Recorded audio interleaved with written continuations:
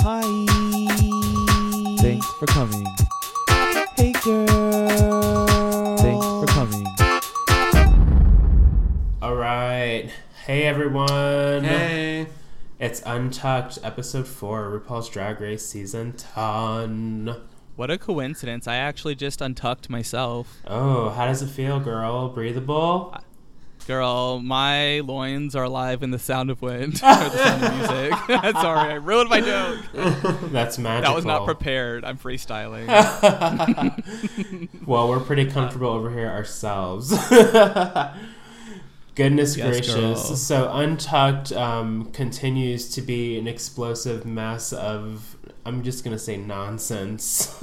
Yeah. I'm over it. Yeah, we had a lot of fighting again. Basically, I feel like Untucked is just for like people fighting and being dramatic. Like, I don't know.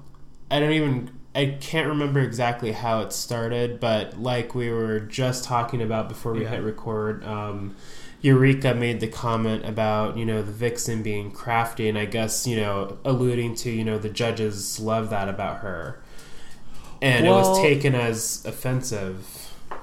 Right? Well, see, initially, I remember when I first watched it, I was like, what does Eureka mean? But now that I've had time to digest her comment, I think she just is referring mainly to her, like, first look when she had that, like, Chicago skyline look. I thought that as soon as she said crafty, I thought she was, saying, her level of creativity, the things she can do. Yeah, her, like, popsicle dresses. Don't stay right, together. But see, that's the thing, for the Vixen, did she read that as Eureka calling her cheap? Maybe. Because why else would she react this way after giving us this whole monologue last week about being perceived as the angry black woman, and then she just, like, shows no maturity and just jumps at every chance to lunge. She didn't even sit on the shady couch this time. Oh, yeah, that was the whole thing when they went back there, right? I'm not sitting on that couch. That's the shady couch. Well, bitch, I guess the other one's shady, too.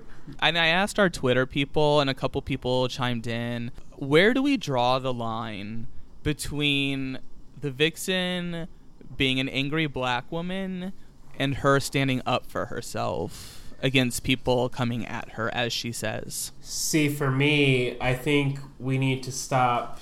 I try my best, and I can say I've never played the race card in my personal experience, but you can't create these narratives and then continue to just behave this way. You have to show some level of growth and humility yourself. Everybody has to learn and listen, and, you can't be the only one that doesn't get to change. Well... Right. And... Oh, go ahead. Oh, sorry. I was just saying that, so the term, like, angry black woman, or, like, I guess any term like that, like, that's a, like, perception, right? Like, an angry black woman. But the reality is more, like, Vixen just being a bitch. Like, you can, like, be loud and be all these things, but, like... you're just coming off as a bitch. Like, that's not, like, actually what happened. Like, you know what I mean? Right. Like, it's just... Even in the moments where, like, Eureka was calling, the argument was heating up.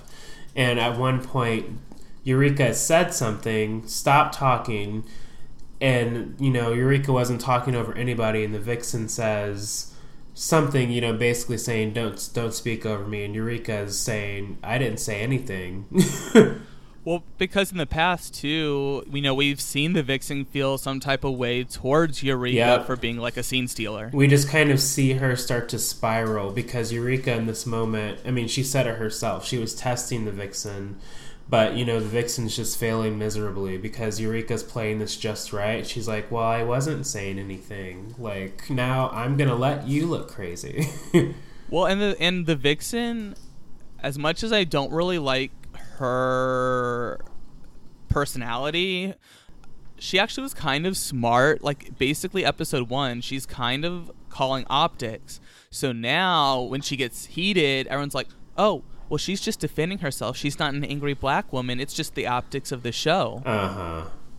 So it's like, I mean, it is such a gray line, and it is definitely a real thing that people, black people get portrayed as angry black woman, angry black man. Yeah. You know, so I mean, that is absolutely a real thing, but I don't necessarily want the vixen to take that away from the meaning away from that for people that are actually you know.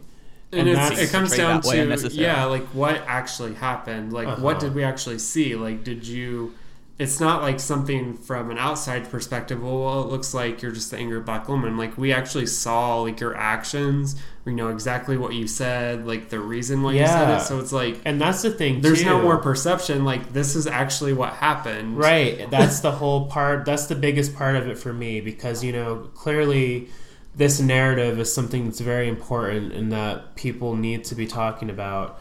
But for me as a viewer, and also a black gay male myself, who used to pop off very easily and now I don't, because, you know, growth and progression, hello. When you don't do these things, like if you're not showing us any kind of ability to see the other side or reason with them calmly, you know, then you're just not trying to change, and it's your way or the highway, which isn't a good look, especially for someone going after a crown. And we kind of said it earlier too. So, I think that the Vixen's angry black woman optics thing is very valid, but she is kind of discrediting that by being at 10 the whole time. The whole time. It's just like every little comment, she's looking for an opportunity to one-up it or backhand it. It's like, why don't you just hear the other person? Yeah, she doesn't know how to have a conversation. And this is a competition. Eureka said, I was testing her. Like, if you're going to keep acting this way, it's going to get back to the judges. Well, yeah, and see, my thing, the way I think I interpreted that comment differently than a lot of other people and podcasts, because I listened to All Right Mary before we recorded this week. So the way I saw it was like, so the Vixen's like starting to pop off on Eureka. Eureka's like kind of egging it on a little bit. And well, yeah, that's what she meant by she was testing her. She started to push buttons. Yeah, and it's like, I didn't read it as like, I was testing you. Like, I was reading it as like, they got into an argument. And it's like, you know, when you get into a conversation, it's like, oh, well, I was just, you know, like you're trying to like lighten the mood to make your, you know, it's like, oh, well, I was just joking. Or like, you know, I saw it more of as like her trying to laugh it off because she was just in a like pretty heated conflict. I perceived it the way I did when Eureka was talking to Mayhem, when she was more like, you know, I was testing her, and, you know, she kept reacting the way a typical Vixen does. So I was just like, you know, in that moment, my mind was like, you know, she's right. It didn't take very much. You know, you don't have to go down to that level and be petty either.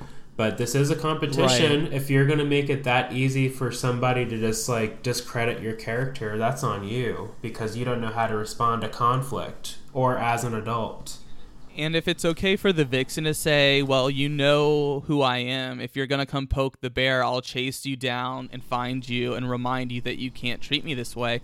Mm-hmm. I thought this time we were seeing the reverse of that, where Eureka was like, oh, I'm going to poke the bear, but I'm not going to run away like Aquaria did. Mm-hmm. I'm going to sit here and I'm going to be the bear. Now I'm the bear. Yeah, and see, we said that too when we were watching that scene. We were like, you know, the difference between Eureka and Aquaria is that Eureka can go toe-to-toe with somebody like Vixen, where that's just not Aquaria's lane. No offense, that's just not how she deals with conflict. I mean, I liked seeing Eureka like actually stand up for herself and like not back down. Like, she was like, no, you're wrong. That was great. Like, I'm not going away. I'll be right here. And it was awesome. And she wasn't letting it bother her. She was kind of like laughing it off, like all the craziness. So I thought that Eureka handled it well. And kind of what prompted that question that I first asked, you know, where do we draw the line, was because last week, or when, you know, when the last couple weeks, when we were seeing this Aquaria Vixen drama, I feel like a lot of people and a lot of podcasts, like All Right Mary, kind of paint the Vixen in this light of this martyr. She's this martyr for South Chicago and black people.